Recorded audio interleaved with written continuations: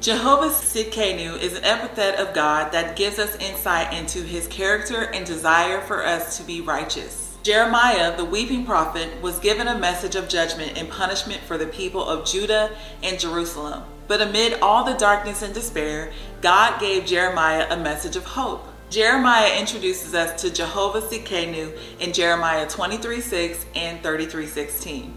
In these verses, the prophet speaks of a new Davidic king who would arise bearing the name Jehovah Tsidkenu, whose life would be for the salvation of Israel. Jeremiah's prophecy was fulfilled in Jesus Christ. He is the true branch, the new Davidic king, the Messiah for all people. Jesus, who knew no sin, became sin for us so that in him we might become the righteousness of God. The Lord our righteousness is a just and holy God who cannot tolerate sin.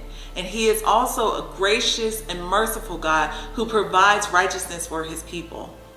The Bible tells us that all have sinned and fall short of the glory of God. But through faith in Jesus Christ, we can receive the righteousness of God.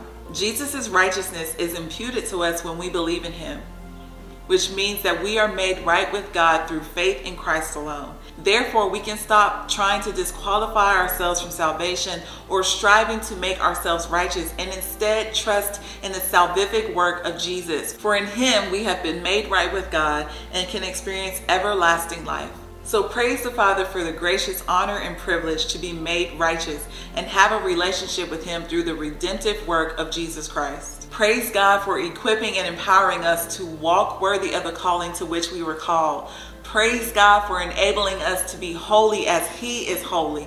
Finally, praise God that in Christ we became a new creation whom the Holy Spirit is constantly perfecting so that we may persevere in the faith and grow in our knowledge of our Lord and Savior Jesus Christ and be holy in every way so that our whole spirit and soul and body may be kept blameless until our Lord Jesus Christ comes again.